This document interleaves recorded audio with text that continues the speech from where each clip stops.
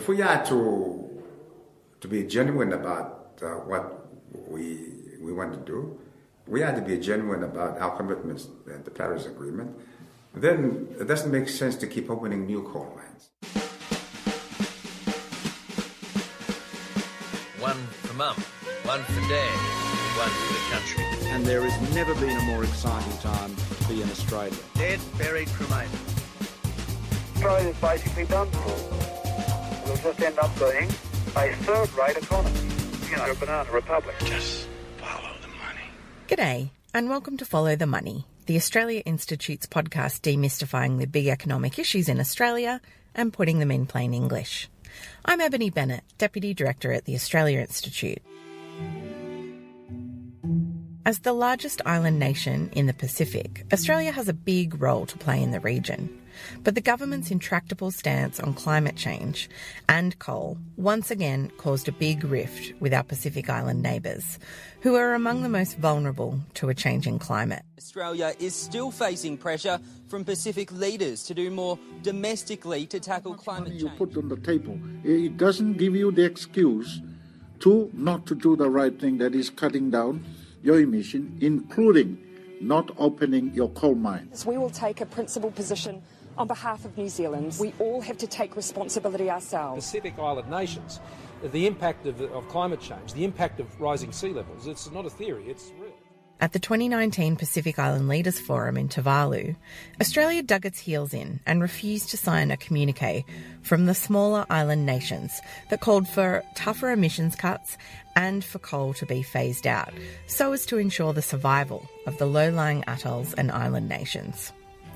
Australia ultimately forced the communique to be weakened in a devastating blow for the Prime Minister of Tuvalu, who had worked for months to secure a strong climate outcome. We should have done more work for our people. I think I seek for a respect, understanding of the Pacific people on the outcome, which is really, a negotiated outcome. And so we have to live with that.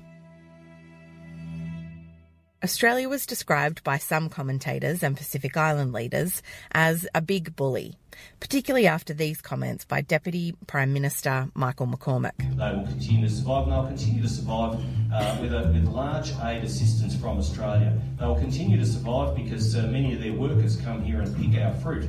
It was very disappointing what the Deputy Prime Minister said, certainly not befitting somebody who holds that office. All in all, the Pacific step up became a step backwards. For the vulnerable, low-lying island states in the Pacific, climate change isn't just a political football like it is in Australia. It's about survival.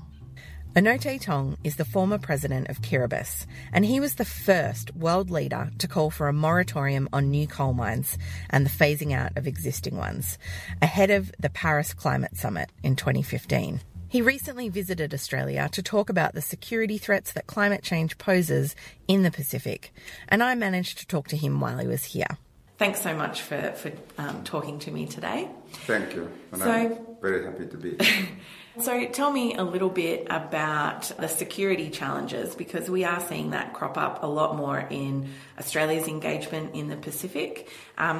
What kind of things were you talking about? What kind of things are exercising the Pacific when it comes to security? Typically, it's about the perspective of countries around the Pacific, but not the perspective of the countries in the Pacific, okay? Yeah. And so yesterday we went through that conversation. And I think it was important that we also provide the perspective from within the Pacific, looking outside. And as you well know, there is a perceived threat of increasing Chinese presence and influence in the region, the increasing indebtedness of many of the Pacific countries with China, what that means for countries like Australia, Japan. Of course, Japan was there. And of course the United States. So again, we're talking about us and them, okay? Yeah. And so the question is, where are we? Because we're in the middle of us and them. Mm. And the reality for us, and I made this comment yesterday, is that, okay, it's all going on, but here we are. China is not something that we are too worried about. For many of the Pacific countries, they view the Chinese intervention as being very beneficial for them. Some have expressed concern about the level of indebtedness that they've been able to get themselves into with China. But I think in the main, it's about China as another source of the resources that are needed for development. And China, for me, I think from the perspective of the small island countries, it's not always perceived as a threat because we don't pose a threat for China, and China is not a threat for us as it might be viewed from the Australian perspective. So, what are some of the, I guess, concerns for the Pacific in the way that other countries are shuffling and the geopolitical implications, and the Pacific kind of getting caught in the middle of all that? Yes. Well, the reality is we watch it with a lot of interest, and we try and see what it means for us. I think obviously for some countries they see it as maybe a good thing, because then we begin to matter. In the absence of that rivalry, we're just tiny islands sitting in the middle of the ocean with nobody worrying too much about whether we go or come. Well, speaking of being a small island in the middle of the ocean, climate change is obviously an enormous issue for the Pacific Islands and Kiribati. Just tell us a little bit about what your country is facing thanks to climate change. Yes, quite rightly, and I think the point that I made is China is not as much a threat to us as climate change is. And this is why it was a very topical issue at the recent Pacific Islands Forum. And why that is because we are facing problems, not disastrous at the moment, but problems nevertheless, which on the basis of the science coming forward will get much, much worse in the shorter time period than in the past. I mean, the level of escalation is not just exponential, it's logarithmic to the extent that it may reach a point of no return very soon. And so that for us is disastrous. It's about our survival. It's not about economics. It's about people and whether they will have a place to continue to call a home or not. The projections are that no, they will not. So that is not good for us. On the ground, what we are experiencing is the usual high tides. At the end of this month, we will have one of the super high tide.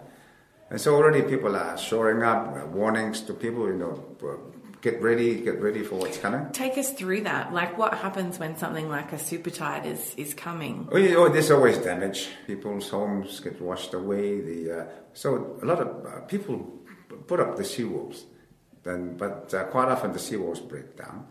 And unfortunately, there's nothing you can do while the water is coming in. You just have to wait for the tide to go out. So we will be looking forward to a lot of damage being done again.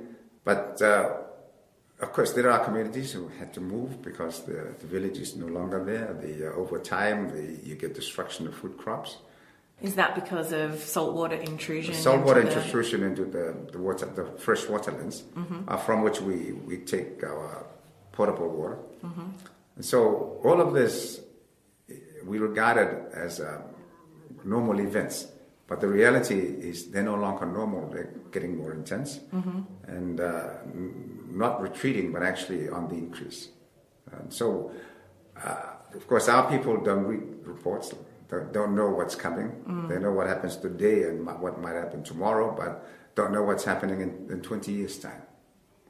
And really have no interest in trying to find out. And so those who have the capacity to get that information must have the responsibility to do something about it for the people who don't. There is a gap in perceived threat. And right now, of course, Australia thinks that many people don't believe that climate change is not as relevant to them as it might be to us.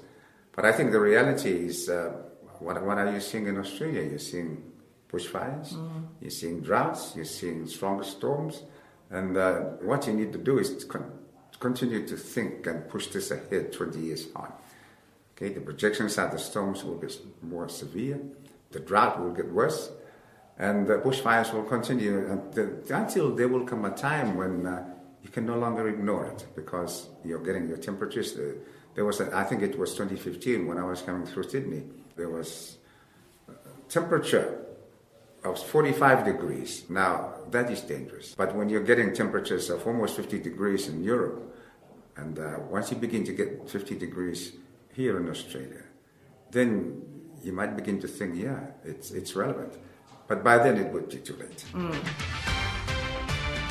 Extreme fire conditions have been forecast for areas across Queensland today. We could see catastrophic conditions developing today as well. The dry spell right now in Queensland and New South Wales is one of the worst in our history. Looking pretty damn dry, pretty bleak. In New South Wales, once fertile swathes of farmland are now barren. Been here all my life and it's the worst I've ever seen in 58 years. And there is that gap, I think, between how the public perceives the impact of climate change compared to what our leaders are prepared to do and say about it. So what is the Pacific asking Australia to do? I think it's just looking to Australia to provide the kind of leadership that is needed. Because in the Prime Minister's own words, we're a part of the Pacific family. As a family, we must learn to look after each other, okay? And so we're talking about, the Pacific Island countries are talking about their survival. But Australia is resisting this because, I don't know, actually, I really don't know why, because we talk about the economy as a reason, we talk about all kinds of things. But I think the reality is we need to go beyond what is there at the moment. And at the moment we see energy, coal as a source of energy. We see coal as a source of revenue for the country. But let's look beyond that and see what the impact of that will be in 20, 30, 50 years' time. And I assure you, the things that we think we are benefiting from today will come around and the cost will come later. Okay, so that is really, I think it's immoral to do what we are doing, knowing what it means. And the science, I understand, is pretty clear. And so this is why I said I don't know why Australia is doing what it's doing, because it doesn't make sense. Okay, it certainly doesn't. And the only explanation, I've tried to work out this puzzle. The only explanation is there is something else driving the mentality of your leadership to do what it's doing, which doesn't appear to make sense. If we were to take coal out of Australia's energy system, the lights would go out on the east coast of Australia. I just don't know how you could say by 2050 that you're not going to have technology that's going to enable good, clean technology when it comes to coal. Around the world, but emissions per capita in Australia are at their lowest level in decades. Coal industry lobbyists and some political leaders in Australia like to claim that a moratorium on new coal mines would spell economic and social catastrophe for Queensland in particular, but also for the rest of the economy. But the Australia Institute commissioned economic modelling, which shows that the economic impacts of a moratorium on Queensland, New South Wales and Australia more broadly would be small. The fact is, Australians significantly overestimate the size of the coal mining industry, both in terms of employment and its contribution to GDP. In reality, coal mining employs less than 0.5% of the almost 13 million strong Australian workforce. And while Australians think it contributes more than 10% to GDP, in actual fact it contributes just 2.2% to the GDP of Australia. A moratorium on building new coal mines and expanding existing ones would allow for a gradual phase-out of the industry, which would in turn minimise the social and economic adjustment that's associated with a worldwide commitment to reduce greenhouse gas emissions. Back in 2015, just before the Paris climate talks, where you made the call for a moratorium on new coal mines, what's the reason behind that, why you think that needs to be a global moratorium? If we are to be genuine about what we want to do, we are to be genuine about our commitments to the Paris Agreement, then it doesn't make sense to keep opening new coal mines. And I think I must make it absolutely clear here. And I've been deliberately misinterpreted to say that I'm asking for all coal power stations and to be shut down. No, I think that is a distortion of my comments. It's unrealistic, and I think that's why it's conveyed as such to be so unreasonable and so unrealistic. What I was asking was that let's stop opening new coal mines. And the reason is very simple, because the science says it's bad for us. Doesn't get much more simple than that, does it? I don't think so. Very direct and very strict. And obviously there's been resistance in Australia to that call, but I know a lot of Pacific Island nations signed on to that call. How is that going internationally? Is there support building for a moratorium on that, on new There coal is. mines? I mean, shortly after I issued the note, some countries returned and made their commitments. Now, what's happening around different parts of the world, I mean, the Brits, they've taken it on board, and I believe they're asking Australia to step forward on this as well. Even the United States is taking the initiative to shut down the coal plants. And other countries are doing that. And I know there is always the argument that there's no point in Australia doing it because China will continue to do it. But I think the real issue is there's every point for Australia to do it and then put pressure on the Chinese not to do it. Okay, and so let's not put forward that kind of an argument.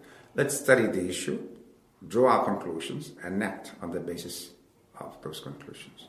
The recent decision, I guess, and approvals for the Adani coal mine, how was that perceived in the Pacific when it happens? Is that the kind of detail that the Pacific has to pay attention to what's happening in Australia, or is that really much more high level? I think there's not much we can do, but there's a great deal that you Australians can do, and I think you need to do.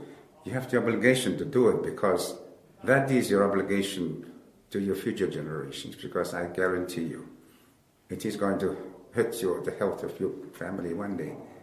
And so that's a responsibility that Australia, the Australian public has, not only to itself, but to the rest of the global community. You know, to keep pushing away the kind of initiatives that contribute to the changing climate. This week you called for Australia's membership of the Pacific Islands Forum to be reviewed for possible sanctions or suspension because of our pro-coal agenda, I guess. Can you walk me through that and why you think that's an appropriate response for the Pacific Islands to take? Okay, let me put it this way. You're a member of my family, but you keep damaging the future and the security of members of my family. What should I do to you? Should I reward you? Should I applaud you? Or should I sanction you? I think it's the same question. That answer applies at another level. And so Australia is doing that. It's endangering the security. It's a danger. What it's doing is a danger to the well-being of members of the same family. And so it needs to be sanctioned in some way. We can't applaud that. We cannot allow it to continue. And the only way that to do that, if you don't abide by that rule, what right do you have to remain within the grouping in the family? Okay, I think let's not talk about anything else. Let's just talk about the action itself. This Prime Minister has presided over a reduction in Australia's influence in the Pacific, and he's damaged our relationships. He went in with emissions rising, without a plan to reduce emissions, with a history of people like Peter Dutton making jokes about Pacific Island nations sinking underwater. And of course, Michael McCormack saying climate change was fine. They'd be fine because they could come here and pick fruit. Is it any wonder that he walked out of that having alienated people that we want to be close to? And what are you anticipating coming out of the upcoming United Nations climate talks in September? You know, I've always been disappointed at the kind of thinking we go to at these conferences. We go there with our national agenda and want to put this on an international table. It doesn't work. We've got to understand that climate change is a global issue. Therefore, we cannot and should not be bringing our national agenda. I think this is precisely what happened in Tuvalu. Well, I think it's well publicized that Australia came and went and pushed very strongly to try to undermine the strength of the resolve and the declaration that was in the communique of the forum meeting. which really was about removing those parts of the commitment which would be perceived as maybe selling off Australian interest. I never believed that. I think we all have to educate ourselves to the reality of what is at stake. It's not about our politics of the day. Climate change is about our survival into the future. And so I've always said climate change is not about politics, it's not about economics, it's about people. The future survival of humanity is now regarded as an issue. Climate change is a global issue, and it must be tackled at the global level. And you cannot be talking about pushing in what it would mean, what you do there would mean to your next election. It's not about your election, it's about the next generation. If there was a message that you wanted to send to Australia, what would you say to them? It's quite clear. I don't think I need to say. I just need to remind people to recommit themselves to what they also already believe. That climate change is a critical issue. It's at top of their agenda, as it should be. As I think what needs to be done is continue to ask the leadership, why are you not doing it, acting on it? Who else is pulling the strings? That is taking us very directly to the catastrophe that's ahead of us. Let's try and work together to avoid it. And for the leadership, come on, provide the right leadership. Don't take people towards the disaster that you're taking them to. Is there anything else that you would like to add? Nothing at all, but simply to say how grateful I always am to visit your country and to understand and know that you've got wonderful people, the hospitality, the genuine commitment. But I think you need, as a people, as a public, you need to ensure that what you want done is actually followed by your leadership. Well, thank you very much for your time. Thank you. That's been episode 38 of Follow the Money, brought to you by the Australia Institute. I recorded this interview with His Excellency, the former President of Kiribati, Anote Tong, on the 14th of August 2019 in Canberra. He was here as a guest of the Australian Institute of International Affairs. You can go to our website, tai.org.au, where you can find more analysis on climate change, renewable energy, a moratorium on new coal mines, and our national energy emissions audit that's published monthly. Listen free to Follow the Money wherever you find your favourite podcasts, or you can listen to all our previous episodes on our website. We're on Twitter at the Oz Institute with an AUS. My Twitter handle is Ebony_Bennett with a double N and a double T. This episode was produced by Jennifer Macy and Lizzie Jack. The theme music is by Jonathan McFeet from Pulse and Thrum. You can find more of his music at pulseandthrum.com. Thanks for listening.